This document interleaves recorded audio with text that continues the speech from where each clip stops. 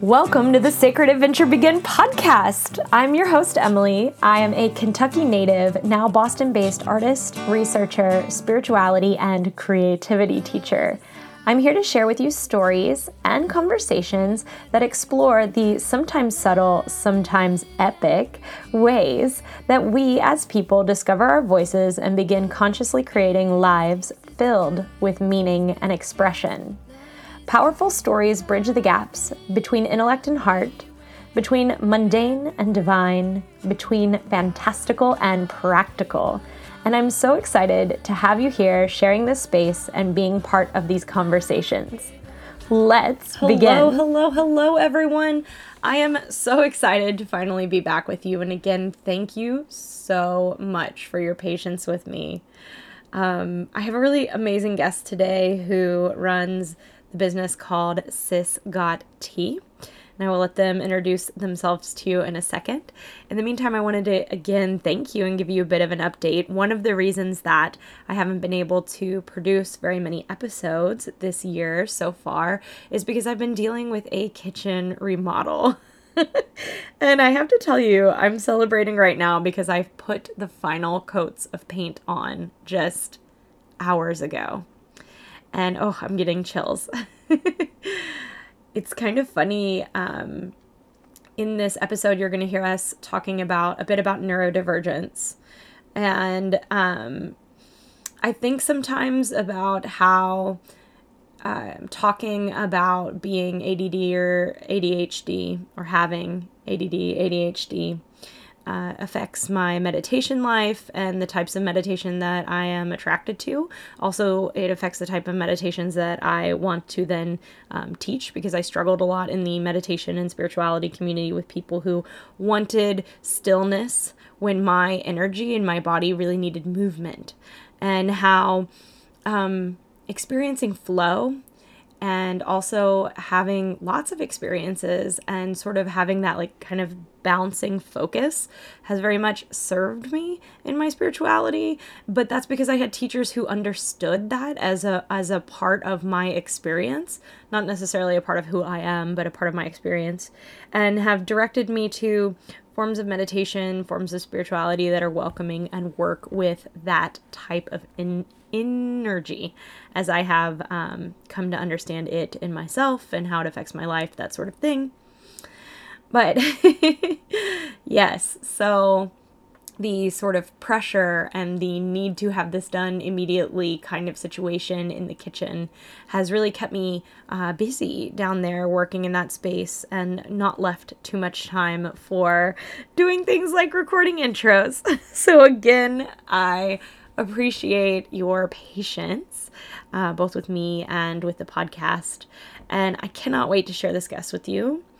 Today I am speaking with the founder of a Louisville tea business, or Louisville-based tea business called Sis Got Tea. I absolutely adore their teas. I adore the philosophy and the way that they have set up the tea company, and I can't wait to share their story with you. Before we get in there, I also want to offer this to you. I drink a lot of tea. If you're following me on Instagram, I drink tea and do little small chats over there. Little wisdom drops with tea. But tea is one of my favorite ways to do self-care and to do sort of a midday, mid-morning, mid-afternoon check-in with myself. So oftentimes, and this could be a practice if you want to use it as well, I'll walk up to my tea stash. Yes, I have a stash of teas.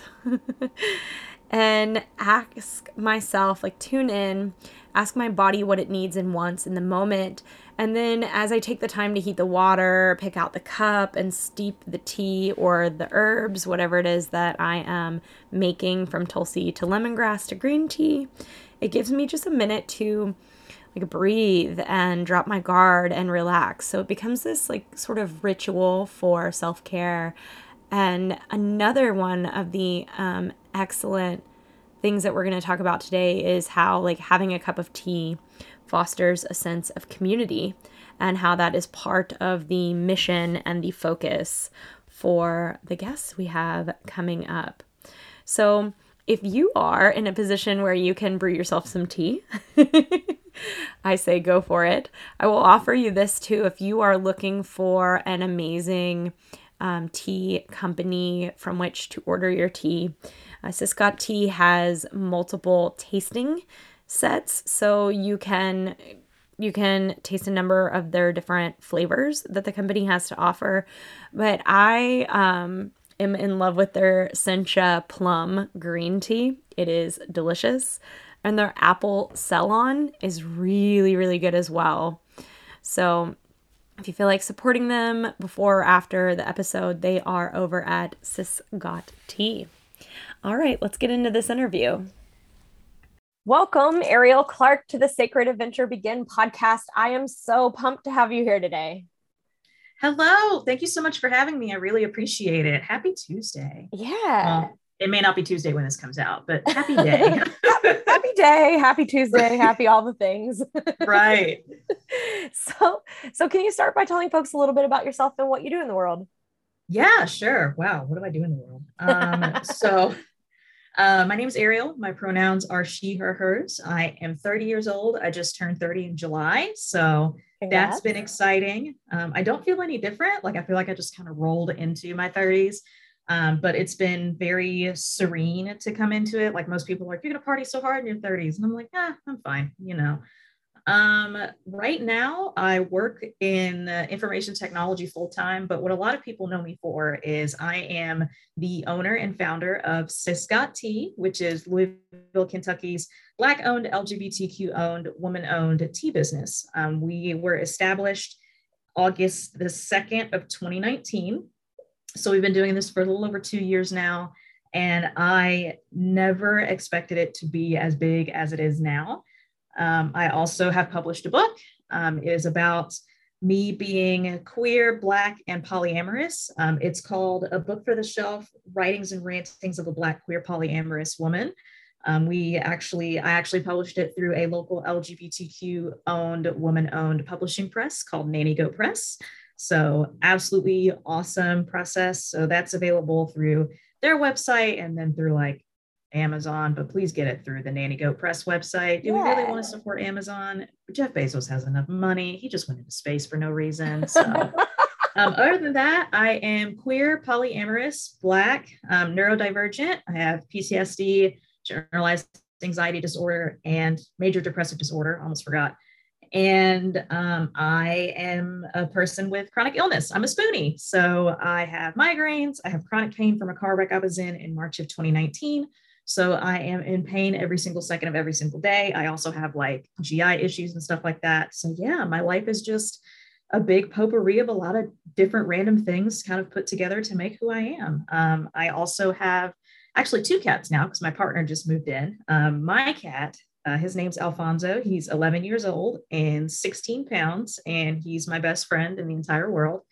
My partner's cat, his name is Kona. I don't remember how old he is, but I think he's about 16, 17 pounds as well. So we have 2 big boys running around our apartment. So, oh my gosh. There's so much, like so many threads. There's so many threads here that we can sort of like go into. But can we start with what Syscott Tea is? And also maybe, can we just start with where you got the idea for that? Yeah, sure. So I went to Bellarmine for undergrad from 2009 to 2013. And I am born and raised in the city of Louisville, Kentucky. I've always been here. I don't plan on leaving anytime soon because of Syscott Tea and because of the connections I have here and things like that. And growing up in the city of Louisville as like a Black queer woman was a little bit lonely. I looked for folks like me, like Black and queer. And when I was younger, for reference, I was born in 1991. So some of these places have like closed by now. So when I was younger, excuse me, the big milestone in like LGBTQ life was like, oh, wait until you go to Kentuckiana Pride. And Kentuckiana Pride is, so I live in Louisville, which is right on the Ohio River, and right across the river is Indiana. So the bridge is like 10 minutes from my house. And so the combination of Kentucky and Indiana, they call it Kentuckiana. Like literally they took Kentucky and Indiana and mushed those them words together. Mm-hmm. Right. And It so makes Indiana sound cooler, don't you think? It does. It does. And they every year host an LGBTQ Pride Festival, and it's really big, and like people from all over like Kentucky and Indiana come. And when I was younger, when I was like 13, 14, it was like, wait till you get to go to Kentuckiana Pride and the festival and the parade, and you'll be surrounded by queer people and it'll be great. And so I remember it's always a Friday and a Saturday in June. It's either the first or second weekend, I don't know, but it's always blazingly hot. I don't know how people do it anymore.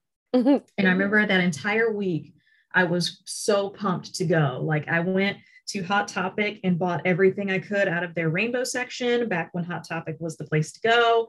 And I was like counting down the days and picking my outfit and stuff. And so Friday evening is the parade. And then Saturday is the festival. The big thing is the festival for me personally. I went to the festival and I was like, oh my God, I'm surrounded by all these queer people like me. All of them are white. But back then it didn't really matter because I wasn't really like fully into my Blackness yet. Cause like I grew up in a very like racist area and things like that. And so I was like, this is great. But as I came more and more into my Blackness, I was like, this is okay, And I grew up in a family that did not drink. It just wasn't a thing I was raised with. It wasn't emphasized. And I actually started drinking because of pressure in high school. Mm-hmm. And so, you go to Pride, and alcohol is a really big thing for Pride festivals, not just here, but also just around the nation in general. Like, I can't really think of a Pride festival that isn't sponsored by some alcohol company of some sort. I think in particular, in the past, Kentuckiana Pride has been sponsored by like Absolute Vodka. And then, of course, we're in the middle of bourbon country. So there's a lot of like bourbon companies that'll come out and sponsor and things like that. So there was a lot of drinking at Pride, and I was like, no, thanks, And then I started getting pressured into drinking, and I thought that was just the thing to do. Like that was just part of growing up and part of coming out. And the next thing was there was a club called Connections here in town. And I remember Connections. Right? Oh my God, blast from the past. I miss that place. I think I look back now and I'm like, how did we get away with the things that we did in Connections? Oh my God. So they had the nights where like, if you're 18 to 20, you can get in with the sponsor. And so I turned 18 and I was able to go. I say that, how did we get away with things in Connections? For the folks that are listening that don't know what Connections is, Connections is was a drag bar here in the city of Louisville in Kentucky. And, there's the drag shows, which is fine, and then there's the alcohol, also fine. But if I remember correctly, there was a room where you could just watch people take showers and you could give them money. Yes. And I remember the first time I went to Connections, you remember correctly. I don't even remember who I went with.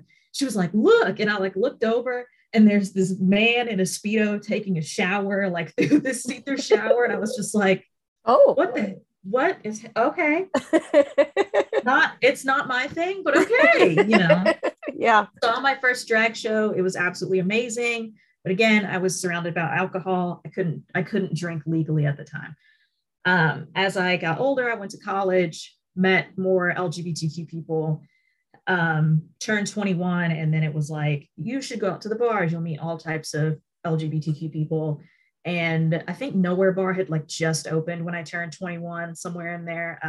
Nowhere Bar is a bar here in Louisville, Kentucky, that labeled itself as LGBTQ when it first opened. Like a lot of LGBTQ people kind of flocked there, but now it's not. But I went out to the bars all the time. And when you go out to the bar and you're sober, you're like, I need to catch up with you all because I am not having a good time. So just drank just to fit in, drank to have confidence, that kind of thing. And while I was in undergrad, I had all these big grandiose ideas, and I'm really into dad jokes and puns for some reason. Excuse me. Me too. So I was sitting with a bunch of my friends, and for those of you who went to Bellarmine who listen to this podcast, there is a space in Horrigan Hall, which is like one of the main buildings, and it's called Couches, and it's literally just like this space just full of nothing but old couches. And so we would hang out there all the time. And so we were sitting in Couches, And I looked at my friends. I said, okay, I have an idea. And they're like, oh God, here we go. I was like, what if we opened a bakery, right? And we called it Pie Curious, and we named each pastry after famous LGBTQ people. And they were like, that's I amazing. love that. I was like, I love that you all love that concept because I can't bake. So one of you run off with that. So listeners out there, if you want to make that, go for it, because I can't bake to save my life.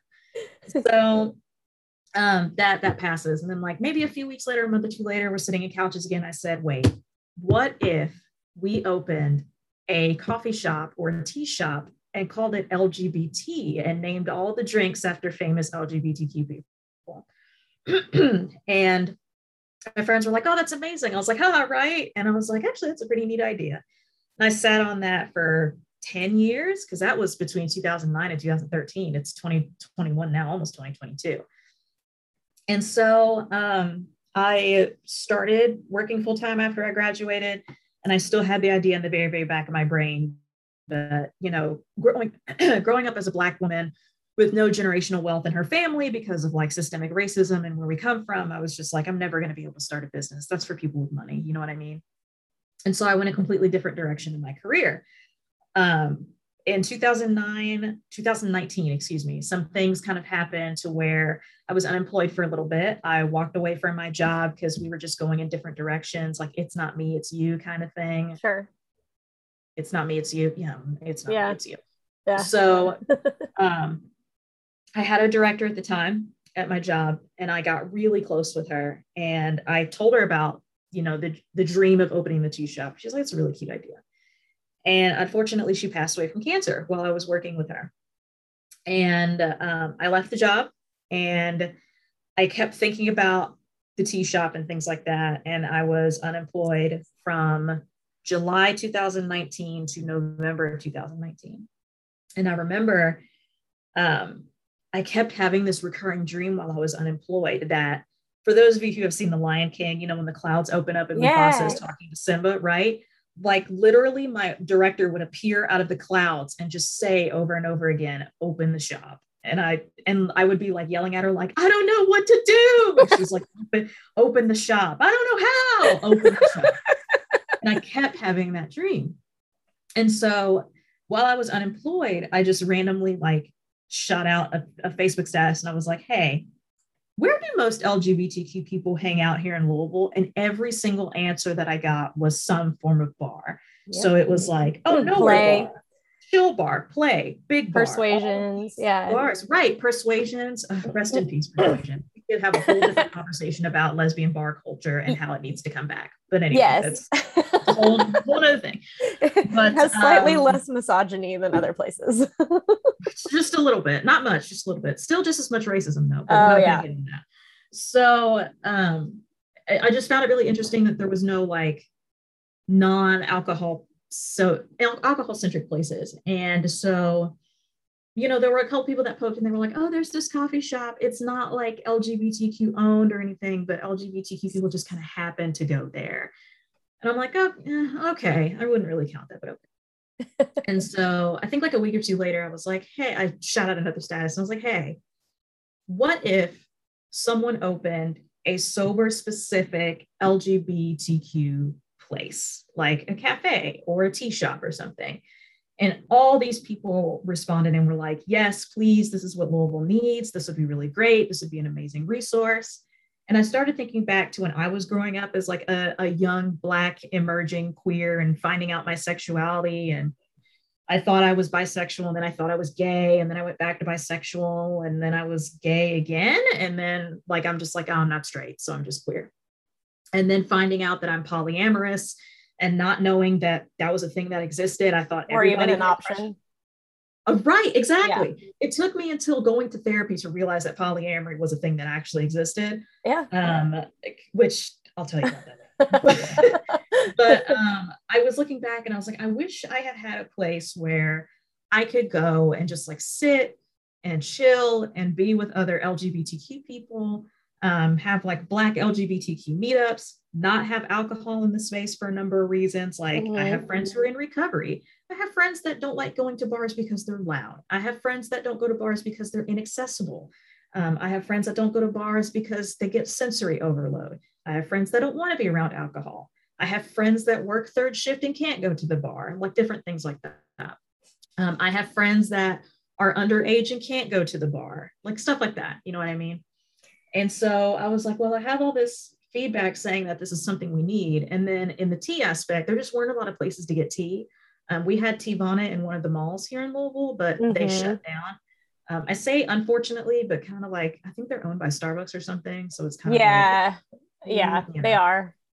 And then there's Louisville Tea Company, which is great, but they're like all the way on the other side of town. And I feel like they strike me more as retail of like you walk in, you order tea by like the ounce or something and you leave. But I want like a coffee shop vibe tea space where you can go in, order a brewed cup of tea, sit down, do work, have meetings, things like that. Because while I was at Bellarmine, I started this group called Queer Women in Coffee. And we'd meet every 2 weeks at Highland Coffee, rest in peace. Their last day is Thursday. Wait, what? Yes, Highland Coffee's closing after 22 years. Stop it. I love that place. They're closing because they can't survive another COVID winter. Oh my God. Mm-hmm. When I was 16, I used to go there because it was a alcohol-free place to hang out, and they had open mic nights there. And it was when they were this tiny little tea shop, or what wasn't tea, but coffee shop. And would order a chai tea, and I would sit there and watch people sing songs. Like, it was great. Yeah. They're closing on Thursday. Their last day is Thursday. Holy crap. I know. Yeah. Well, thank you for alerting me. Right. I'm sorry to bring the bad news. The news like literally came out, I think like Monday or something. Okay. It wasn't. It was either Sunday or Monday that they literally made the announcement on Facebook. So it hasn't been out for a long time. Yeah. But we would meet every 2 weeks at either Highland Coffee or Heine Brothers. And it was just a group full of queer women, and we would sit and chat. And, there was no alcohol because we were in a coffee shop, and we would just sit and talk and just gossip and stuff for like 2 hours. And it was super awesome. And a lot of people were appreciative of it. And so I took the chance, and I registered the business on August 2nd at like 11:45 at night, because I'd go to the business registration page and go to hit the submit button on the application. I'd be like, no, I can't do it. And like, it was like 11:30, and I did that for 3 weeks. And my friend I've been there before. Right. My friend was like, after 3 weeks, she was like, if you don't press this godforsaken button, I'm going to come over to your house, and I'm going to grab your hand, and I'm going to slam it on the submit button if you don't do it yourself. And I was like, okay. So I hit the submit button, and I made the announcement, and we only had a Facebook page at the time, and it blew up considerably. And it's been an exponential journey ever since then. I never thought that I would get this far. We've had to pivot a lot because of the pandemic. The goal when I first started the business in August of 2019 was to have a physical location up and running by December of 2019. That didn't happen. Hit a lot of roadblocks. Right, exactly. Hit a lot of roadblocks with funding at first. And the pandemic was not even like on anybody's radar. Like, I don't even think it had started at that time. And I kept getting denied loans, which we can go into a whole conversation about all the gatekeeping in the loan and funding process. Well, Louisville's horrible. Oh my God, it's awful. And so I was like, this is a wash. I'm not going to be able to do anything. This is awful. And I did a couple in-person events in January and February, and then the pandemic hit. And I was like, oh, well, thank God I didn't open anything. And here we are now. I'm basically all online. I do have wholesale relationships throughout the city and actually the country. And so we have an online store for like consumer sales. So if folks just want to order tea, I have wholesale relationships. I just landed a really big contract with Sips By, which is a tea subscription service. Oh my God, I subscribe to them. We'll be in the next box. Wild. I'm so pumped. Okay. What a concept. They were like, we want to do this. Will you sign this contract? And I like sat back, and I called my accountant. I was like, I don't know. Should we do this? And she was like, why the hell are you asking me? Why haven't you signed it yet? And I was like, I don't know. I'm scared. And so we just got the ball rolling week before. Congratulations. Sips By goes to tons of people. Like, we're going to be in the next 4 or 5 seasonal boxes. So winter 2021, spring 22, summer 22, and fall 22. So we're going to be doing that. We'll be on their e-commerce website. Yeah, we just landed a wholesale relationship with Sapphire Coffee here Fuck in Louisville, yeah. Kentucky. Um, I am in all Rainbow Blossom locations here in Louisville, Kentucky. I am in Blue Dog Bakery and Cafe. I'm in some other places I don't remember. I'm in Pocket Change, which is a Black-owned business hub here in Louisville, Kentucky. I'm in Lavender Hill Florals, which is a floral, oh my gosh, a florist shop in Southern Indiana. I am somewhere, I'm in the Speed Art Museum as well, here in Louisville, Kentucky. So I've also done wholesale relationships with folks all over the country. There is a book subscription service called New Sons, and they particularly focus on marginalized authors. And each month has like a certain theme. And so for one of their boxes, actually two of their boxes, one box I did some of my pre-made blends, and then another box I made their own custom blend, and we like collaborated on it. And that was really cool. And so I've done wholesale orders for bookstores, cafes. I did one for a graduation. That was super cool. I made a custom blend for a wedding, for two weddings, actually. It was so nice to be part of the process. It was so cute. I saw the photos. It was great. It was so cute. Oh man. I think that's all. I've done podcasts, I've done interviews, but I think the greatest part of it all is just being able to connect with the community. And also it's been a learning experience as to like what resources are needed here in the community. What are the barriers to not only being part of the LGBTQ community, the Black community, the sober community, the neurodivergent community, all of those things, but also what barriers exist being an entrepreneur with no generational income who is not necessarily profit driven. When I applied for bank loans, all they wanted was just like financial stuff. They didn't do any like character references or anything. They were like, well, what are your profit margins like? Yep. And then there were a lot of hidden processes that they didn't tell you about. Like, did you know that sometimes when you apply for a bank loan, I'm looking at you, PNC, you have to front some of the loan that you're applying for. Did you know that? I didn't know that. That's right. Exactly. I applied for a loan at the time for, I think like $175,000. Don't do that. It's a mistake. And they were like, well, you need to have a certain percentage of that in your bank account so that, you know, we know that you're able to pay this back. I think it was like 5% or something. And I was like, I don't have what? And it was a whole thing. But luckily the community has been absolutely awesome. I started a GoFundMe in, September 2019 with a goal of $6,000 in 60 days. And we hit $4,000 within a week. That's how I found out about you. Right. Exactly. I was not expecting it. At the end of the campaign, we raised over $10,000, which was just absolutely phenomenal. We've gotten national, international attention. It has been an absolutely amazing journey. We've learned a lot along the way. We've learned a lot about the gatekeeping that's happening in Louisville, but we've also learned about we've met some super amazing folks doing absolutely amazing work. And we've just learned so much. I could go on and on, but I'm going to shut up now so you can actually ask questions. No, I love it. It's such a cool and interesting story. And I think that a lot of people go through this, especially neurodivergent people. Excuse me, I need to clear my throat. Nope, you're totally fine. Listen, there's a whole pandemic outside. You do what you need to do. Okay, I got RSV a couple weeks ago. I went and visited a friend who works in an elementary school, and I don't go outside because I'm not getting COVID and I'm fully vaccinated. I went to visit a friend who works in elementary school. We were both standing outside, and I was like, since we're outside, we're both vaccinated, I'm not going to wear a mask. Like, I visited on a Tuesday morning, early afternoon, and we hugged. And by Tuesday, late afternoon, I was like, I don't feel good. And then Wednesday, I was like, I really don't feel good. And then Thursday, I was like, I had COVID. This is the end. I don't know who I'm going to give the business to. Who's going to take care of my cat? Who's going to keep up with my car payments? I don't know.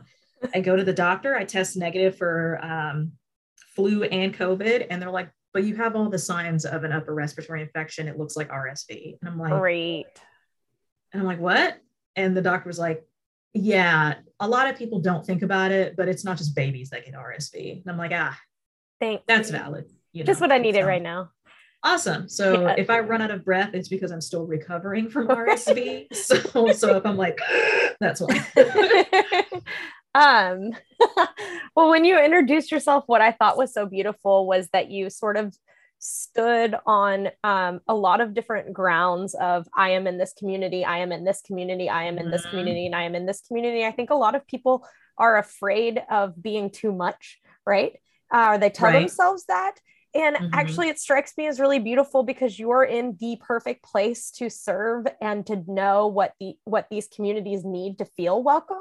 And so it makes it such a powerful position to then say, like, I am coming here to create this sober space where like real connection can occur. And it isn't that we don't have real connection when we're in bars, but like one where there's like depth and conversation and you can actually hear each other and you might remember the conversation later. Right. And the floor is not sticky for some reason. Like, you know what I mean? Like, yes, I do know what you mean. I look back on my early 20s. Like I used to go out every Thursday, Friday, and Saturday night. And I was in school full time. I was working part time. I was going to the gym 5 times a week. And now I'm like, I scooped my ice cream wrong and I dislocated my shoulder. Yeah. But that also was really cool to hear. And then I love that you had, I'm going to call it your Mufasa moment, like with the dreaming, because I think that's like a really powerful way that we sort of touch our intuition. And some people might argue that you're a medium and you're receiving actual information from that, mentor of yours. It was one of the wildest things I've ever experienced. And I started the business and we started to get going and I had another dream about her. And it was so odd because like I'm driving down the road in my dream and all of a sudden she pops up in my passenger seat. And I was like, her name was Julie. And I was like, Julie? And she goes, hey. And I was like, what are you? I was like, I thought, she's like, no, I'm just visiting. Just, how's everything going? And we're like talking, I'm driving down the road. And the last dream I had, which has been many, many, many months, we were standing in this all white room and she appeared and she was like washing her hands at like a white sink. And I was like, Julie, it's been a while. And she's like, yeah, I just want to check on you, tell you how proud of you I am, but I'm probably not going to come around very much anymore. I don't think you need me anymore. And I was like, okay. And she goes, don't be sad. I'm still looking out for you, but you're doing a good job. And that's the last dream I've ever had of her. And I still have her little obituary card on my entertainment center. And when I was having those recurring dreams of her telling me to open the shop, I remember waking up and being in so much pain because I missed her so much. Yep. I kind of saw her as like a mom and a best friend. Yeah. And as I started having like less and less dreams about her, it was also tied to my grief because I was moving through the stages of grief of like, okay, she's gone. Like, this is just the way it is, And that very last dream I had is the least amount of pain that I've had, like waking up the next day, and I walk past her obituary card every single day and I just kind of smile at it because like, yeah, I miss her, but I've moved on to a chapter in my life. And it's almost like, it's not that our friendship faded away. It's like you just move apart from people because you both grow in different directions. Like it's very natural. It's a thing that just happens. And I've grown in a way where I don't need her support as much anymore. Not just as a business person, but also as a person in general, because I have a lot of trauma in my background and I really leaned on her for a lot of significant traumatic things that were happening in my life at the moment. And I go to therapy once a week and I've been doing a lot of healing and I'm doing a lot better than I was 4 years ago. And so a lot of those things that I was suffering from that I leaned on her for, I have either actively healed from or I am healing from and have made great steps in my recovery. And so now I walk by and I look at her and I'm like, I've grown and I don't need that much support anymore. And I say, thank you for supporting me during those times, but I don't need your support anymore. So, yeah. That's amazing. Well, and also I like that she showed up and was like, you got this. But I remember I woke up and I was like, do I? I was like, she hasn't been wrong. So I guess I do. I think it's like really interesting though, because you mentioned having the idea and you knew it was something that you wanted. And then you got the confirmation from the universe that you should be working on it, or that you could inviting you to work on it. And I'm not even going to use the word should, inviting you to make steps toward this. And I think a lot of people would get stuck in that moment and be like, I'm scared. I don't want to hit, incorporate on button on the computer. And I don't want to fill in the things. and I don't want to go through that. And so I wonder if you have like advice to give people, or if you could talk about like kind of how you moved through that. There isn't really, so a lot of people answer this with just do it, I am on 2 different medications for my anxiety. So Yep. every step that I take has a lot of anxiety behind it. A lot of people would say, like, just push through it, just take the leap and you'll be fine. That leap is scary. Like, that leap is scary. And I'm going to be realistic with you. And it is absolutely valid to feel fear. A piece of advice that I wish I had that I want to tell other people is take your time. It's on your timeline. You don't have to do anything that you don't want to do. Yes, it took me 3 weeks to register Sis Got Tea as a business. Why? Because I was anxious. And then one day I had this moment of like, suddenly my anxiousness was gone for a split second. I was like, this is my opportunity. I have to catch it. And then I just slammed the enter button. And then immediately right after I went, oh my God, what have I done? I was like, I've signed up for this for life. What have I done? It's so, I mean, it was the same thing when I got the contract for SipSpy. I stared at that contract for probably about a week before I signed it, because I was like, I am terrified. If I sign this, I am bound to this contract with them. What if, and I had a whole bunch of anxiety, like, what if I don't deliver? What if they don't like my product? What if my product doesn't sell? What if people don't want my tea in their tea subscription boxes? And all of these different what ifs, because no one gives you, there is no consistent roadmap for entrepreneurship. And I am making a very unique business here in the city of Louisville. So there's not really people I can turn to be like, what did you do? Because all of our paths are different. And I have a very unique business in that nobody else is doing it. And so nobody else is doing it in the way that I'm doing it. Like, there are other tea shops and things like that, but I have a really big focus on sobriety and community and things like that. And so I was just like, I am floundering. And my accountant, she is an absolute treasure. I'm not going to name her for privacy reasons. I don't have her consent to name her, but she is an absolute treasure. And we balance each other out. And so I'm like running around panicking. And she's like, if you don't sign that contract and sit down and shut up and do these projections with me, we're not going to make any money to open the physical location if we don't take a risk. And I'm like, oh, you're right. And then I like signed the contract. And so back to the main point, take your time. There have been so many moments with Sis Got Tea where I have posted on social media for Sis Got Tea and been like, hey, it's the owner here. My depression is bad. I'm going to close down the online store for a week. Sure. Or like, I'm going to close down the online store for a few days because my chronic pain is flaring up. I closed down the online store for a little bit over a week because my partner had top surgery, and I traveled to Portland to be with him and take care of him and be his caregiver.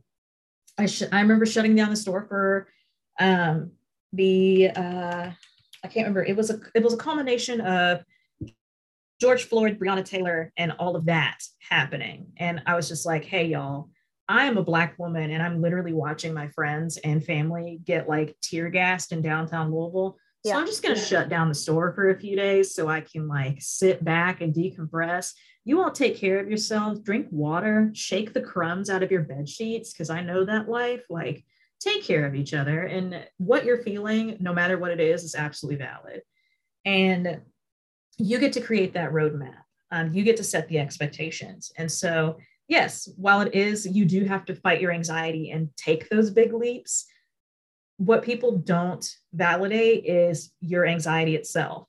Like, I hear so many entrepreneurship stories of like, I just went and did it and look how successful I am. And it made me feel like crap because I'm sitting here like, well, you just did it. Like, you know what I mean? Like, I talk with friends who have ADHD and they're like, it really blows my mind when people are just able to do things. And I'm like, that's valid. That makes sense. Like, there are days when I'm so depressed I can't get out of bed, but then I have neurotypical friends that are just like, I did all these things today. And what do you mean you're sad? There's no reason to be sad. And I'm like, you're not sad right now? You know what I mean? So it's on your timeline, and your anxiety is absolutely valid because there is no playbook for entrepreneurship. There is no how-to guide for how to do it, except for the very basics of like, here's how to register your business. Here's how you follow food codes, like those things. But in terms of the journey of like products and your own personal journey, because not only is the business growing, but you're growing, and like, how do you keep up with the community? None of that is written out. There's no cut and dry process. And so your anxiety and your fears and your timeline are absolutely valid and absolutely true to you. Don't let them hold you back forever, but when it's time, you'll know, like, you will feel it. You will feel the sudden urge or rush to just do it, and you'll do it, or it'll come in very gently. Everybody's different. So, yeah, everything that you're feeling is absolutely valid. Sorry about the cough again. I love that because it's so like, as business owners, we get to structure our business around our values. Mm-hmm. And one of your values is self-care, right? Like, and being of service. So if you're not of service to yourself, how could you like show up and do that for the community? And so the community then understands that. Yeah. Mm-hmm. And that's like amazing. So did you love tea already going into this, or okay? So can we talk about tea, please?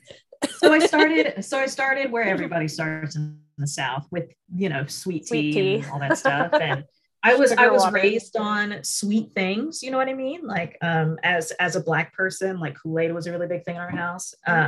So I was raised on that. And then I went to like McDonald's sweet tea, and I tried to jump from like McDonald's sweet tea to like a straight cup of English breakfast with nothing in it. And I thought it was the most disgusting thing in the world. I was like, who drinks this? This is awful. And then one day I was at Bellarmine, and I was at, Einstein Brothers Bagels. And my friend was drinking a tea, and I was like, ew, why you're drinking tea? That's gross. She's like, no, this is different. You'll like it. It's called a chai tea. And I was like, I don't know, because I was thinking about like hot water with a tea bag in it. I was like, ugh. And she like opened the cup and showed it to me. I was like, oh. And then I like smelled it, because I'm a really big like smell person. I was like, actually, it smells good. So I went and got one, and I took a sip, and that was it. I was like, this is amazing. Like, tea can do that, Yeah. And so after that, right, exactly. After that, I used to eat at Cracker Barrel all the time. I have to apologize to my Black ancestors for that one. Yeah. So I really have to apologize. So, I used to go to Cracker Barrel all the time, because, it's like safety food, you know what I mean? Because of my stomach issues, like a lot of that food is safety food, and it never upsets my stomach. So that's why I used to eat it all the time.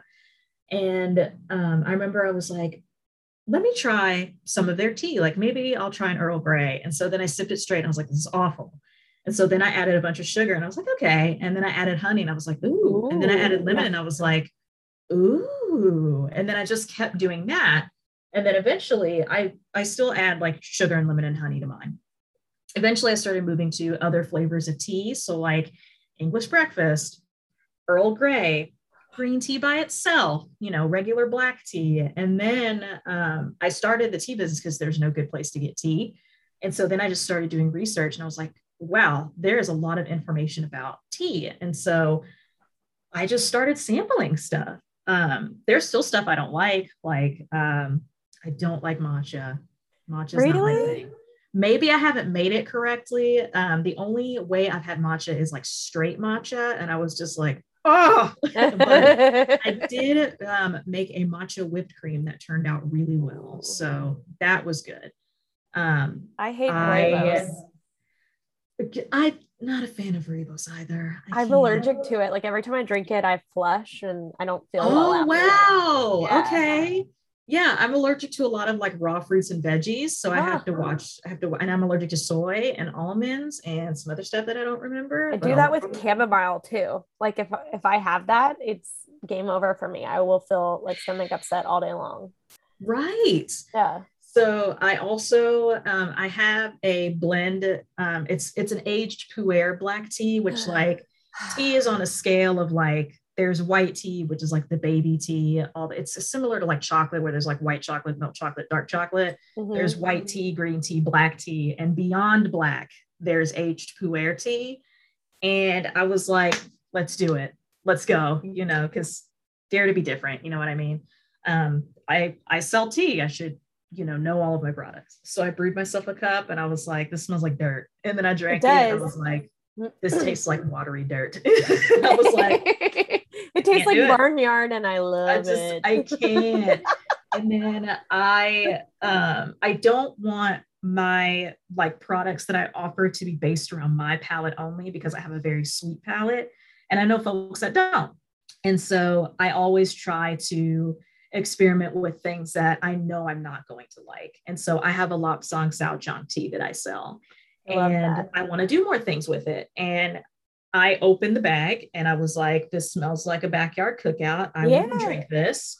But I have friends that absolutely love it. And so I want to try different things with it. I want to do like a s'mores blend that has like Lapsang for the smoky effect of the s'more. You know what I mean? Yeah.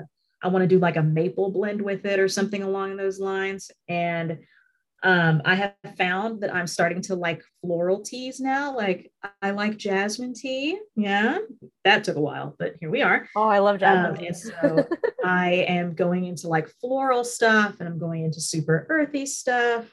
So yeah, it's just been expanding over the past 2 years or so. I'm still learning things every single day. I think the most significant thing that I learned that sticks out in my memory the most is you can brew catnip. Yeah, it's in the mint family. Yeah, I learned that. I was like, that is wild. I can make tea for my cat. You know what I mean? Like, and so I just thought it was really cool. And then that opened the door of like, because of like my anxiety and stuff, I have a very vivid imagination. And so I was like, yeah, and I looked at one of my friends one day who is like very supportive of Saskatchewan tea. And I was like, you know how Starbucks has those pup cups? They're like, yeah. I was like, what if I did that, but with tea? Like you get like a little thing of bone broth or something, and you can just like give it to your dog. You know what I mean? Or like you can give them like a little thing of matcha whipped cream, but like not necessarily a dairy base, maybe like a rice base or something like that. Cause they do like, they make like rice milk and stuff like that. So I was just thinking about that, and my imagination goes on, but I'm learning more stuff about tea every single day. It's been an absolutely amazing journey to see how many folks love tea and all the different varieties there are.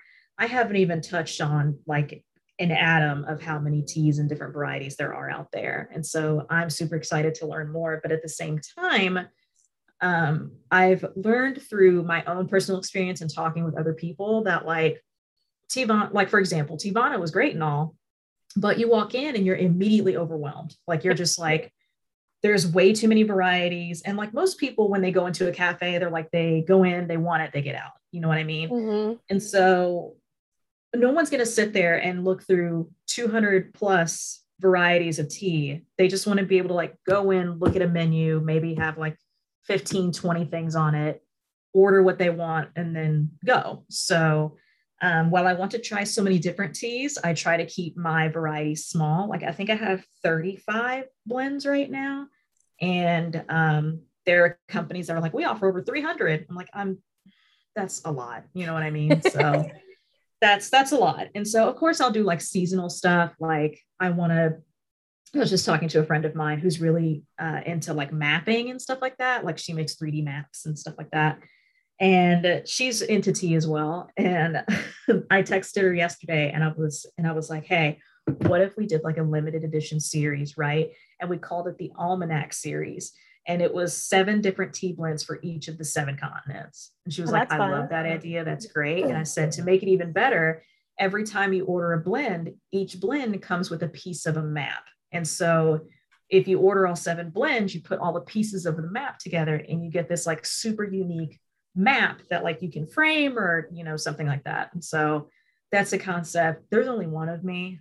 So maybe I'll get to it, but I have ideas like that all the time. So I guess it's like the brilliant thing of having like a quick moving brain that makes connections really easily and has all those different contacts. Mm-hmm. Are you like making the blends yourself? So it's kind of half and half. So half of them are wholesale, like pre-mixed. So I source regionally from like from Indiana, and then I've gotten a few here in Kentucky. And so I'm always looking for others as well. If I go outside of the region, I really focus on Black owned or LGBTQ owned tea companies or something like that. So half of that is like wholesale, like pre-mixed kind of thing. And the other half is the base is wholesale. So like I'll get like a bunch of white tea or a bunch of black tea, and then I add my own ingredients to it and make my own blends out of that. So half of it is like, I don't have access to these ingredients, but I really want to offer this type of tea. And so I get those wholesale. The other half is like, okay, I have access to these ingredients. It's not going to be an enormous carbon footprint or something along those lines, or the ingredient isn't extremely expensive. Like saffron is really expensive. Oh yeah. Yeah. Just astronomical.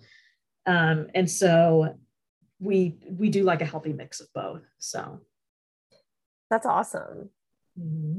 And it sounds like also when you were talking about like taking out the loans and stuff like that, it sounds like also in the process of putting all this together, I'm sure there were like learning curves on, like you were saying, restaurant kind of things, like where you can prepare it, how you can prepare it, like all that kind of stuff. So you're learning through that.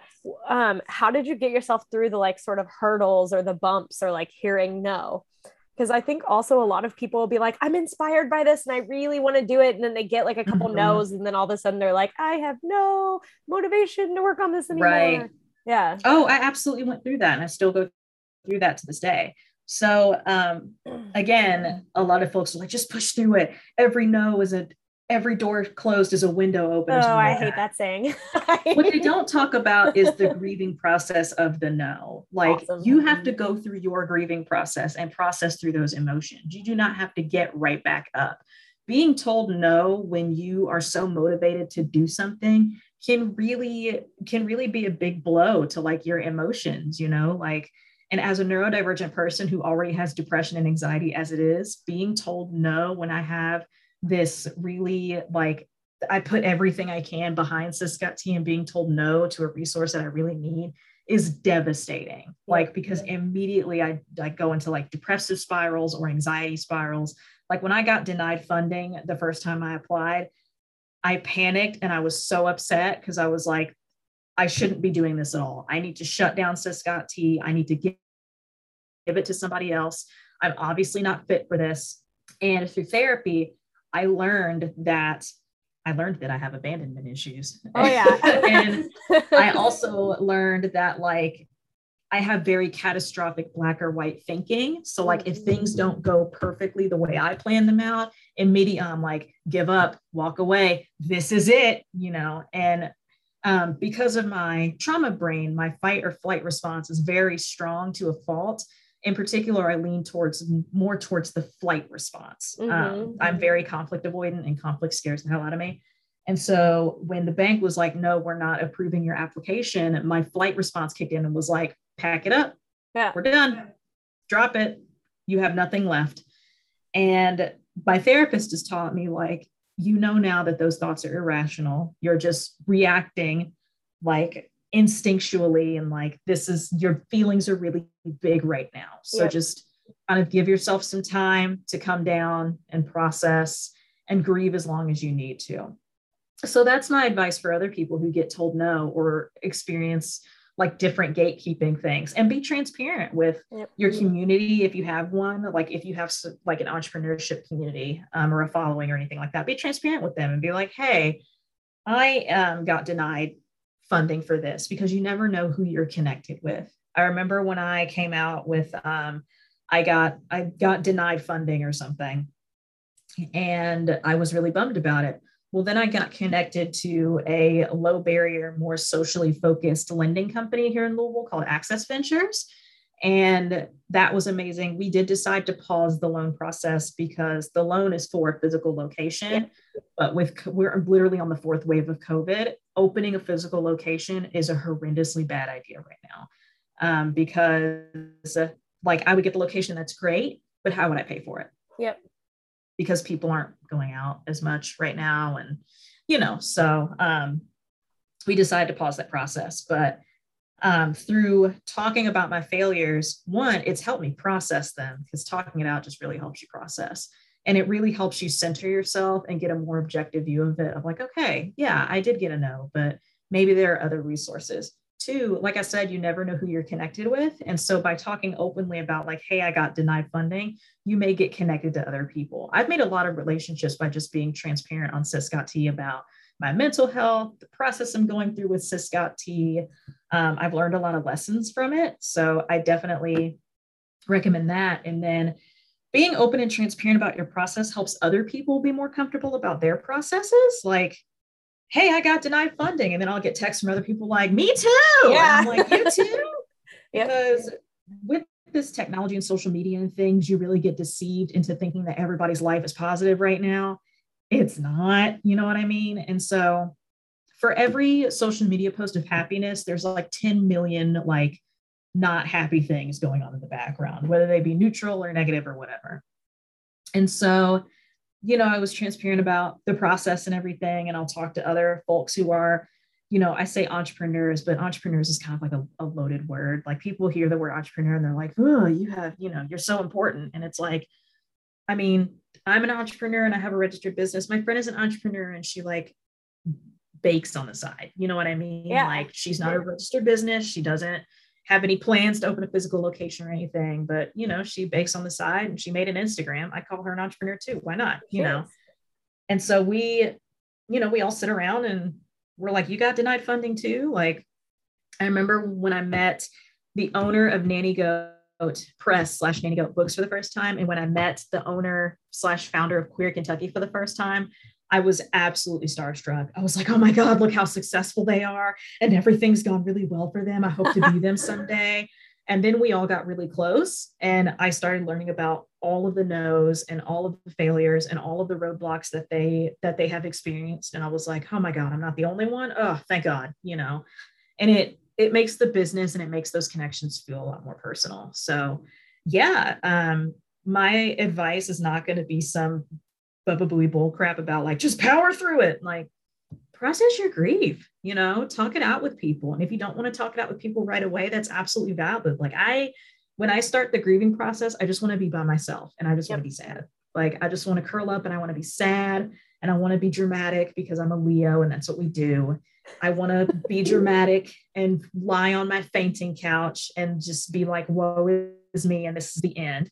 And then finally, when I come down from the bad high of that first blow, I'm like, okay, I'm going to talk to my therapist about this. You know what I mean? So yeah, it's totally, absolutely valid to grieve. And it's absolutely valid to, if you get a no, and that is your breaking point, or you're just like, I'm exhausted, it's absolutely okay to put your business down and walk away for a little bit. I know people that walked away from their business for a day. I know people that walked away from their business for years. So you create your own timeline. You know what I mean? And I know that's such perfect advice. Everyone's going through hardships right now. Like the entrepreneurship process is very, very gatekeeping. And so your denial is not a reflection of your failure. Your denial is a reflection of resources being withheld from folks who are not white, upper middle class, cis hetero men with generational income. I am sad about how true that statement is. Right. Yeah. Right. It sucks. Mm-hmm. Can we talk about Nanny Goat Press? Of course. Okay. Because I think this like ties into what you're talking about, because I think a lot of people would be hesitant or reticent to say like, I got denied for this thing because they're busy making it be about them, you know, like, and then there's shame around it that they don't put it out there. And so I love that you mentioned that like building a community that is really about like honesty and trust and community also means you have to learn to be comfortable being vulnerable, but then it also gives your community the chance to like step in and step up. And so it sounds like you've been vulnerable, like you wrote a book. I did. How did you meet this amazing, I'm assuming it's a woman that runs Nanny Goat Press, and it's named for the street that it's on, right? Or no? Yes. Yeah. What? Yes. Yes. Yes. I haven't read the bio in a while. Yes. Because there's a street in Louisville for all the non-Louisvillians or my fellow folks living in Boston now. There's a street in Louisville, Kentucky called Nanny Goat Street. Yes, that's why. I remember now. Yep. Mm-hmm. So the publishing process. So I met Sarah through Queer Kentucky, through an entrepreneurship meetup that Queer Kentucky was putting on. And Sarah was one of the like informal speakers of that event. And that's kind of how we connected. And, there was networking, and I'm really socially awkward with networking. Put me in front of a huge crowd. I can give a lecture. I can give a talk. I can give a presentation. That's fine. Put me in a room and tell me to network. My worst nightmare. Like I can't do small talk. I just feel awkward. And I think it's because I don't know how to have surface conversation. Like I was joking with my therapist, and I was like, here's how queer people, because she's straight. I was like, here's how queer people make friends. Hi, how are you? My name's Ariel. My pronouns are she, her, hers. Tell me about your childhood trauma. What's your star sign? Do you think Harry Potter is a good series? If you say yes, I'm never going to speak to you again. Do you think that your trauma informs how you are as a person? Did your parents love you properly? What mental illnesses do you have? Like those are the conversations that we have. But I can't do that when I'm just doing small talk. I can't be like, hi, Sarah from Nanny Goat Press. I have major depressive disorder and PTSD. What about you? Here's my card. Like I can't do that. And so I'm just sitting there like, how are you? Oh, yeah, it's great. It's great. So, it's just weird. Yeah, so I get the opportunity to talk about what I'm trying to do. She walks up to me and she's like, that sounds like an amazing idea. We really need a place like that, et cetera, et cetera. We end up running into each other at a later event hosted by a organization called Blacks Organizing Strategic Success, which is run by a Black queer femme in the community. She's absolutely amazing. And she's like, we should collaborate on an event. That would be really cool. And I'm like, great. And I mentioned to her in passing that I'm working on a book. I worked on the book for like 5 or 6 years. It's like, I would write like a chapter and then walk away for like 3 months. And, and she like got this look in her eye and I was like, oh no, what have I done? And she's like, so you're a writer. And I was like, I don't know. I write stuff down. Like I'm a writer. I am able to write. And she had like a retail location for a little bit. But unfortunately with like COVID and stuff like that, she kind of shifted more towards the press part. And she hosted an LGBTQ open mic night. And she reached out to me and she was like, I would really love for you to read at this open mic night. And I was like, what? And so, we have the open mic night and this is before COVID. I think back now and I'm like, why were we in there with no masks, packed shoulder to shoulder? This was before the pandemic. And it is packed with people. And I went up there and I read and other people read and all these things. And I looked around at the group that was there. It was a good like 30, 40 people. And I was like, this is how badly we need like sober, authentic, vulnerable community, because some of the pieces were lighthearted and funny, but a lot of them were like very vulnerable and very like deep and emotional. And like, those were the ones that got the most reaction out of people, and it just kind of showed me that like, we really need this community. And there was like no alcohol or anything at that event. And, I was a little nervous about that. So I was like, do queer people go to places without alcohol? But then like, they were there anyway. And I was like, this connection of alcohol and queer people is arbitrary and is rooted in addiction and is rooted in capitalism. And we could have a whole conversation about like how alcohol and trauma and how capitalism like capitalized off of that and was like, hey, that kind of thing. So we ended up doing that and we were like, this was an amazing event. And we ended up having another one where I actually like sold and served tea at the event. And that one went really well as well. I was actually inspired by that to have an open mic night in February of 2020, because it was literally right before the pandemic, of 2020. And it was a queer erotic open mic night the week of Valentine's Day. And we called it Erotica Night because yes. Oh my and God. we sold tickets on Eventbrite, and I think they sold out in like 3 days. And I still have folks who reach out to me to this day, and they're like, that's the safest I've ever felt in any environment ever. Like, safe to be queer, safe to be out, safe to talk about sex and things like that. And it was like a full packed house. It was absolutely amazing.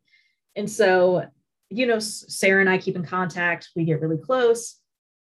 And she tells me about the press. And she was like, I would love to publish you. And I was like, publish? And I was like, my writing is garbage. And she's like, no, your writing is really good. And I'm like, you're just saying that because we're friends, And she's like, from a business standpoint, I wouldn't offer to publish you if you sucked, because that would end bad for both of us. And I'm like, valid. And so, I worked on the book. I don't know how long it went from I would love to publish you to the actual publishing, but we ended up kind of chatting back and forth. And, she's a writer as well. And so we would like bounce off of each other. Like, we go in and out of like writing poetry together effortlessly. It's a really like sappy emotional relationship in like the best way possible. And we have like boundaries and stuff like that. Like we're like, oh, we're writing this back and forth, but we don't actually mean it. We're like in storyteller mode, you know what I mean? Yeah. Because having healthy boundaries and friendships is really important. But again, a whole nother podcast. So, we published the book, and I held a physical copy, and I cried my goddamn eyes out, and I signed a bunch of copies, and we've sold a bunch of copies, and here I am. Congratulations. And she went, can't wait to publish your second book. And I was like, that's hilarious, because I don't know when that is ever going to be. So yeah. And that's how it's been from there. She's hosted a couple more open mic nights, but with COVID, it's just been super risky. But I'm super looking forward to when the world opens back up so that we can do those open mic nights again. I think the difficult part is finding a sober, accessible space to have these open mic nights, because bars are like, we'll host your open mic night, but like, we really don't want to be around alcohol. And those spaces aren't accessible for anyone under the age of like 21. Mm-hmm. So that's kind of the story. Sarah and I still talk to this day. She's my publisher. But more importantly, she's one of my best friends. So she is absolutely amazing. And her press focuses on marginalized authors. So giving marginalized authors a voice. And so she's published a couple folks, and their writing is absolutely amazing. It's great. So every open mic, she's like, you come in, author? And I'm like, one of my featured authors. Right, exactly. Like, she calls me one of her featured authors, and I'm like, what? What is the name of your book again? It is called A Book for the Shelf, Rantings and Writings of a Black Queer Polyamorous Woman. Yes. So, and when you read your work so many times, it just gets so bland. And every time I read it, I'm like, this sucks, but then people come up to me afterwards, they're like, oh my God, that was so good. It was so in depth. I felt it. And I'm like, okay. Yeah, sure. Okay. Thank you for the compliment. I appreciate it. We're here to this day. So. All right. So what's next for Sis Got Tea? Opening the physical location. We have a lot of plans for it already. So I am not creative by any means. Like, I'm not an artist. I don't know what the space is going to look like. When we get the physical space, I'm just going to grab all my artist friends and just be like, go crazy. I'm also going to get my interior design friends, I don't know if anybody that does interior design, but anyway, and say, go crazy, because I have terrible 3D concept. And so like, when I was moving into my apartment and I was like putting stuff in places, I was like, this is going to fit. And then it wouldn't. And then I'd be like, this isn't going to fit. And it did. Like, my 3D concept, it's awful. Like, it's absolutely terrible. I can't.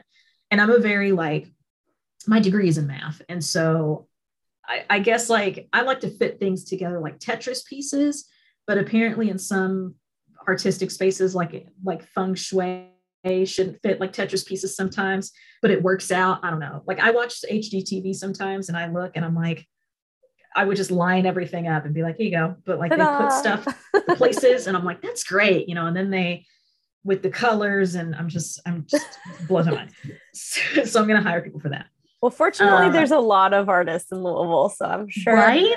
I have gotten just a peek into the artist community, and it is amazing what they do. I am absolutely floored. Like you can tell I don't have an artistic brain because the cover of my book is just red with the title on it. Like I didn't have anything. I didn't want it to be super flashy anyway, but like I'm just not a flashy person. I also get sensory overload from bright colors and things like that, especially if my anxiety is super high or I'm having a PTSD episode. Mm-hmm. Also, if I'm having a migraine, I don't like bright colors because they make my headaches worse. So my bedroom is like, my bed sheets are like deep purple and maroon. And then like my living room is a bunch of neutral colors like brown and gray and stuff like that. But anyway, we have a lot of different plans for the physical space. First things first, we're going to have a lot of resources there. So whether that looks like a wall of pamphlets for different things, whether that looks like having a computer area, I don't know, but I do want the resources there. I've been talking to a lot of folks in recovery, a lot of folks who are sober because they have a history of addiction.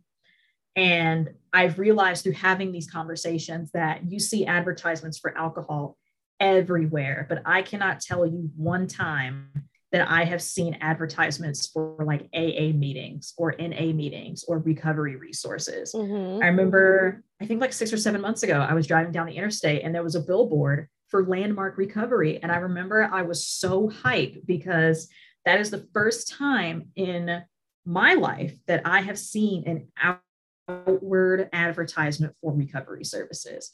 And I was so hyped. And it made me realize like, there's nowhere I can go where I can pick up a pamphlet on here recovery resources or here's when the next meeting is, or here are these sober events. So I definitely want to have those. I want to have low barrier to no barrier events. And I've asked folks around the community multiple times what types of events that they want to see. And so I actually keep a running list in my phone.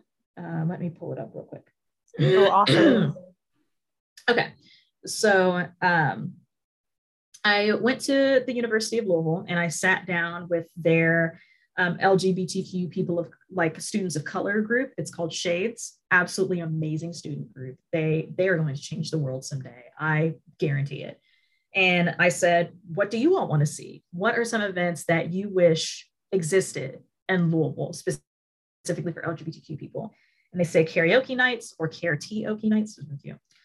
Because right now the karaoke that's available is mostly in bars and they can't get in because they're like 18, 19, 20, queer Asian support group, Black queer horror movie nights, sober club nights where like a club like shuts down alcohol sales or something and you can like have a sober club, queer Arab support, game nights, Black queer meetups, clothing exchange for non-cis folks and marginalized genders, makeup classes for marginalized genders, a queer mentorship program specifically for folks of color. And that one actually hit me really deeply because when I was growing up as a Black queer kid, I didn't know any older people who were like proudly out and queer. And so like the running joke in the Black queer community for me, the one that I was a part of, was like, if a family member, let's say you have an aunt that has a girlfriend or a partner or a wife or whatever, it was never, oh, auntie's bringing her girlfriend or auntie's bringing her partner or her wife. It's always, oh, auntie's bringing her friend or auntie's bringing her roommate. You know what I mean? Yeah, I've heard roommate a lot. Right. Yeah. And with my grandparents, even for the longest time, I was like, oh, this is my friend. You know what I mean? Yep. Like when I would bring partners around. And, my grandparents are super, super sweet people. And they're like, oh, okay, they're welcome whenever. And I didn't come out to them till I was like 22. And even after that, I was like, this is my friend. And they're like, okay, so I thought that was really, really important. And, you don't hear much about the history of Black queer people, except for like the big ones like Marsha, you know what I mean? Mm-hmm. But I would love to hear like how folks who are like my mother's age or my grandmother's age grew up here in the city of Louisville as Black queer people. So I think that would be really interesting to have like historical talks and things like that. Politics 101, which made me realize never in my schooling, which I don't know if this is the fault of Kentucky or the schools I went to, I was never taught, I never had like a one-on-one course of like, what does the mayor do? What does the governor do? Specifically for Kentucky, what are the different districts? What are we voting on? Like that type of thing. And a lot of feedback that I got was, I don't participate and I don't vote because I have no idea what's going on. And on a national level, you get a lot of media coverage, but on like a local level, it's just like, here's Mayor Fisher. And you're like, well, what does he do? You know, here's Governor Beshear. Well, what does he do? And what's the difference between Andy and Greg? Right? Yeah. Yeah, I had to think about it for a second because it's always Fisher and Beshear. So anyway, like what do they do? And, you know, what are their beliefs? And what district am I in? Like 9 times out of 10, people don't know what district they're in. I forget a lot of the times, but that's because I have memory problems. I'm going to chalk that up to memory problems and PTSD. But like, what district am I in? What does that mean? Like, what are the districts for? You know?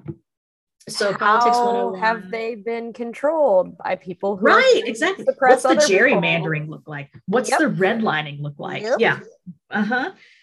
Queer religious spaces where folks can like ask those questions being part of a religious group. And one of the students in particular was like, I was raised in Christianity, and I was too. I decided to walk away from the church. It's not really my thing.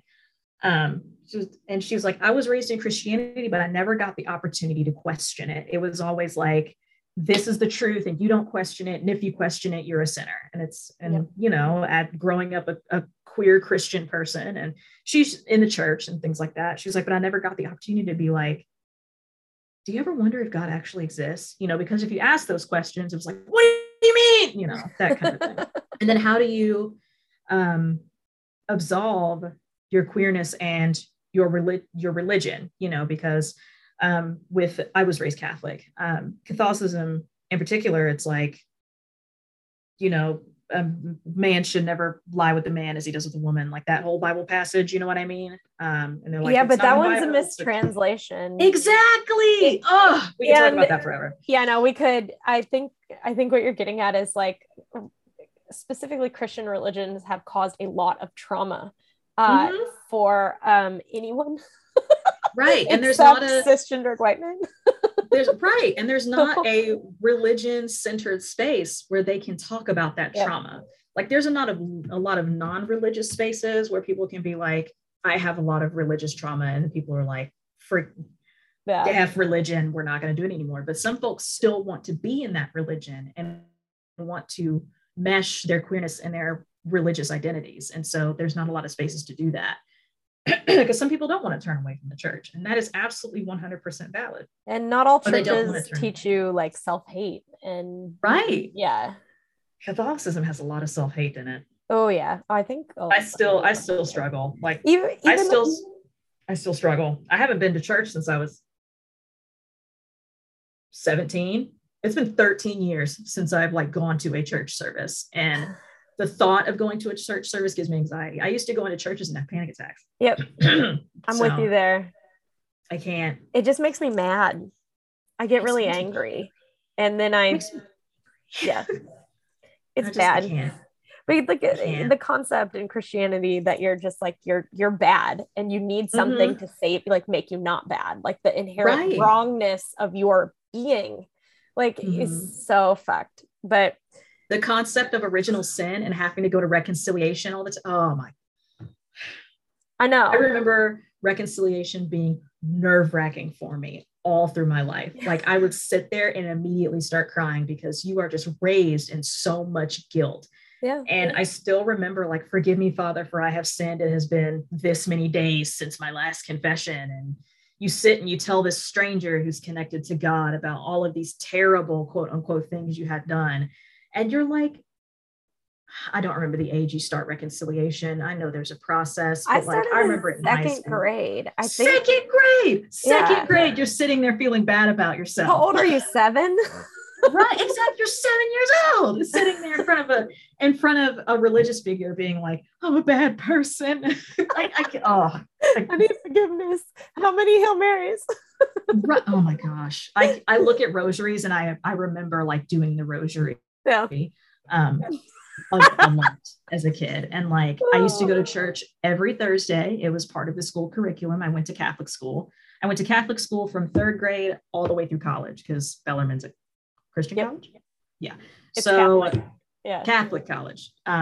Never went to church when I was there, but, you know, I remember some stuff, but then apparently there was this big convention and all the responses in church changed. So I am very far behind. So They have. If I were to go to church today, I'd be lost. You just have to stand up when everybody stands and sit where everybody sits and then mutter something under your breath anytime there's the call and response. And then I think about going off on a tangent. And then I think about like, how have we not had a pandemic before with everyone like drinking from the same cup of wine and like shaking hands and saying peace? Like, how did we not dipping their hands in the same water to make the sign of the cross? How are we not all sick? My husband and I were talking about that, like during the pandemic. We were like, how are Catholics going to handle this? Right. Because in other churches, they give you those little, the little like shot glasses with it in there. Right. You know, like we it's all separate. Drink from the same cup. But like maybe it's like a herd immunity thing. Like maybe the Catholics are on to something. But I don't know. My immunity went down the toilet. I was with my friend for maybe 5 minutes and I got RSV within 24 hours. So, but the other things are a safe space for LGBTQ Muslim folks. And then, burlesque nights, like sober burlesque nights. Because a lot of the burlesque nights are in bars. Hugging you for that. That would be so wonderful. I would love to go to a burlesque show, but like, I don't want liquor, you know, and then of course like sober drag nights and things like that. There's a lot of other queer performers in the community too. There are some absolutely amazing performers. I just don't like the bar scene, you know, and even the drag brunches that they do are very like alcohol centric as well. And I've gotten other feedback, like we could do like tea classes, like Tea 101, and we could do open mic nights.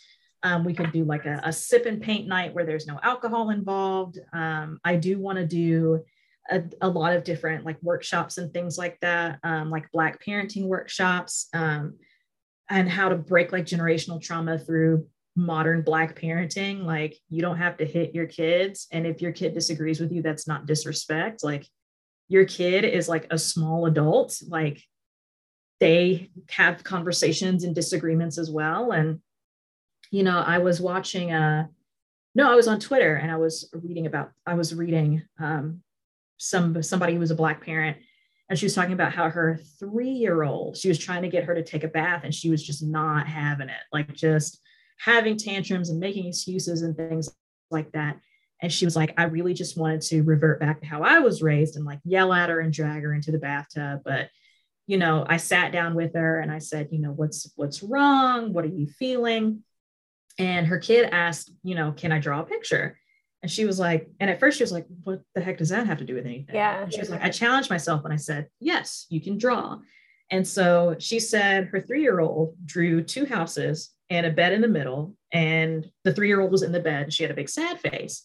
And the mom was like, you know, will you describe this picture to me? And long story short, the 3-year-old wasn't having tantrums just to have tantrums, just to be difficult. She was feeling a lot of feelings because her parents were divorced. And she was like, why can't mommy and daddy live under the same roof anymore? Mm-hmm. And she didn't have the words to explain that. And so, you know, the mom sat down and kind of reassured her, like, you know, mom and dad still love you very much, but sometimes, you know, parents have to go their separate ways. And then she drew another picture of her in a bed with a big sad face and like the sun was up. And she was like, well, what does that mean? And the little girl was like, I'm sad in the mornings. And it turns out like she's really upset. She's not a morning person. It's really hard for her. And so she wasn't having tantrums because she was being difficult or she was, you know, being a difficult child. It was just, she was feeling a lot of things and trying to process these things, but she didn't have the language for it. And so if we give our kids the patience to express themselves in the way that they need to, you'll have a very healthy relationship with your child and you'll raise a very healthy child. And, you know, there are things that I've learned about parenting that I wish I had when I was a kid. You know, I don't have any kids. So I just want to be able to have those conversations and then, you know, talk about like breastfeeding and have like Black doulas and things like that, have like polyamory circles, particularly polyamorous people of color, because like the polyamory community here is great, but it's mostly white. And so like, how do you navigate being a person of color? So specifically a Black person in the polyamory community, because I don't want to be a fetish. Yep. And I don't want to be an accessory to an already established relationship. Yes. Unicorn hunting is not great, in my opinion. So just talking about that, breaking the link between being queer and being sexual, like having like folks discuss asexuality, because that exists. Like people don't really think about that, you know, and having safe sex conversations. And, you know, I've met so many folks that don't know what a dental dam is, you know what I mean? Like having those super important conversations. So there's a lot of different things that we're going to do. More things they missed in the Kentucky education system. And I went to Catholic school, so I didn't get anything. So. I did like, too. We have that in common. Oh, save yourself until marriage, you'll find the perfect man. Okay. Right. Okay. I don't even know what that is. But yeah, there's no such thing. But anyway. Yeah, no, it makes me so happy to hear. Like, I just love that your business is so centered around the community, and the idea was to be of service to the community. And that is such a like radically different approach than most businesses, which are like, make as much money as possible. Like, right. And I don't see the glamour in that anyway. Yep. Like folks ask me like, what would you do if you were a millionaire? I'm like, I don't know, pay off my debt, pay off my family's debt. I don't know. Buy a better car. I don't know. And then like, give the rest to one of these organizations. Right. Like I would save enough money to live comfortably. Like I don't want a giant house. I don't want a super modern house or anything. Like I want to pay off my debt. I want to pay off my family's debt. I want to pay off my friend's debt. I want to buy a house just because like apartments aren't big enough these days. I want to buy Ciscott Tea a physical space, and that's about it. Like the thought of traveling out of state to go on vacation doesn't sound very great right now, but I think that's influenced by COVID. But like, I don't want to make a ton of money. Like I want to be comfortable. And most importantly, I want my employees to be comfortable. One of the promises I made is that I would pay them at least a living wage. So I'm not gonna sit here and be like, I'm all for the community. You're gonna make $7.25 an hour. Like I'm not. No, I feel like that's super contradictory, and that also perpetuates the cycle of poverty that holds, in particular, Black people back. You know what I mean? Like I remember my first job was at Kentucky Kingdom, working for $6.55 an hour, which goes to show how much the minimum wages increased, because now it's $7.25, and my first job was at 15. That was 15 years ago. So. Yep. I had a similar job at a pizza place that will not be named. And I worked there until I was like 21. Oh, okay. Yeah. Eventually they raised me to like $7.50 an hour. That was like a big deal. And I was like, whoa. Whoa. Get the camera, Mom. What's your mortgage payment? I'll cover it this month. Right. In your mind, like, oh my God. Well, how can people find you? How can they support you in this work? So, not everyone has access to funding. So I'm not going to sit here and be like, buy my products, you know? So, but most importantly, if they wanted to buy, and they could. Of course. Yeah. So the website is www.sisgotTky. It's SIS, T as in toy, EA. No, it's not. SISGOT as in toy, TEAKY.com. So it's SisGotTky, all one word. The Instagram and Facebook handles are SisGotTky. So you can find us there. Our online store is like up and running. You can put in an order anytime. We ship internationally, and we ship nationally flat rate, USPS priority. It's $8.50. So you can also find us in a whole bunch of different retail locations. So you can find us, and they're all located in Louisville, except for Lavender Hill Florals, which is located in Southern Indiana. But you can find us in Blue Dog Bakery and Cafe, Pocket Change, Speed Art Museum, all Rainbow Blossom locations, and Lavender Hill Florals for retail. We are currently being brewed at Safai Coffee which is like literally this week. So I don't know if they're brewing it yet, but they'll brew it in like a week or so. Blue Dog is going to start brewing us soon, but they're available retail. And yeah, you can always order online. We'll be in the Sips by Tea subscription boxes starting in the winter. So we'll be doing that. This is when I blank because I don't remember all of the places that I am. So just spread the word about us is what's helped us the most, honestly. So yeah, just support us, send us well wishes. We do have a GoFundMe for the physical location. That is on our website and on our Facebook page and on our Instagram as well.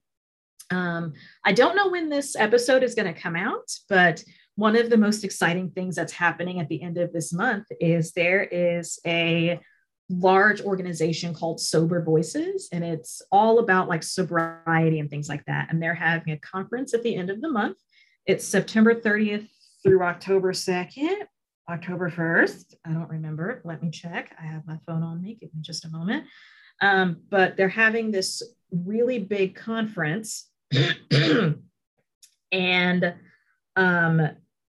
I am going to be one of the speakers, but they have a lot of speakers that are going to be there. And it's going to be an absolutely amazing event. It's a 3-day event. So it's September 30th through October 2nd. And they have 60 plus speakers covering a whole bunch of different topics. So one of them that just scrolled by is Winning My Religion, Reimagining Spirituality or Not in Sobriety. Mood and Food Workshop with Creative Nutrition Company. We've been there creating queer and trans Black folk, centering queer and trans Black folk and harm reduction work. There's also one, her name is Allie K. Campbell. She's on social media as Allie K. Campbell and also on YouTube and Instagram. She is going to do a special talk on ADHD and sobriety and recovery. And that is going to be an absolutely amazing talk. I'm hoping I can make it. I personally am on 2 panels, speakers, conferences. My first one is going to be a talk about tea with Quentin Venny. Quentin Venny is in the East Coast area, Upper East Coast. I can't remember if it's Baltimore. He's in Baltimore. And I think, don't quote me on that, bad memory. But he owns his own tea company and he is a Black man. So he has a Black owned tea company. And we literally sat down virtually and just had tea and we talked. And we just talked about tea. We talked about sobriety. We talked about tea in like health and recovery. So we talked about that. And we had a really interesting conversation because I come from a medical background. My mom has worked in medicine and like a hospital setting all of her life. And most of her life. But Quentin comes from a very holistic background. And so when I was a kid, when we got sick, we went to the doctor, we got medicine, all that stuff. When Quentin got sick, they used a lot of holistic remedies. And one of the stories he told me was that one day when he was running a fever when he was a kid, his grandfather, I think, took some raw potatoes and sliced them and put them on his wrists to pull the fever out of his body.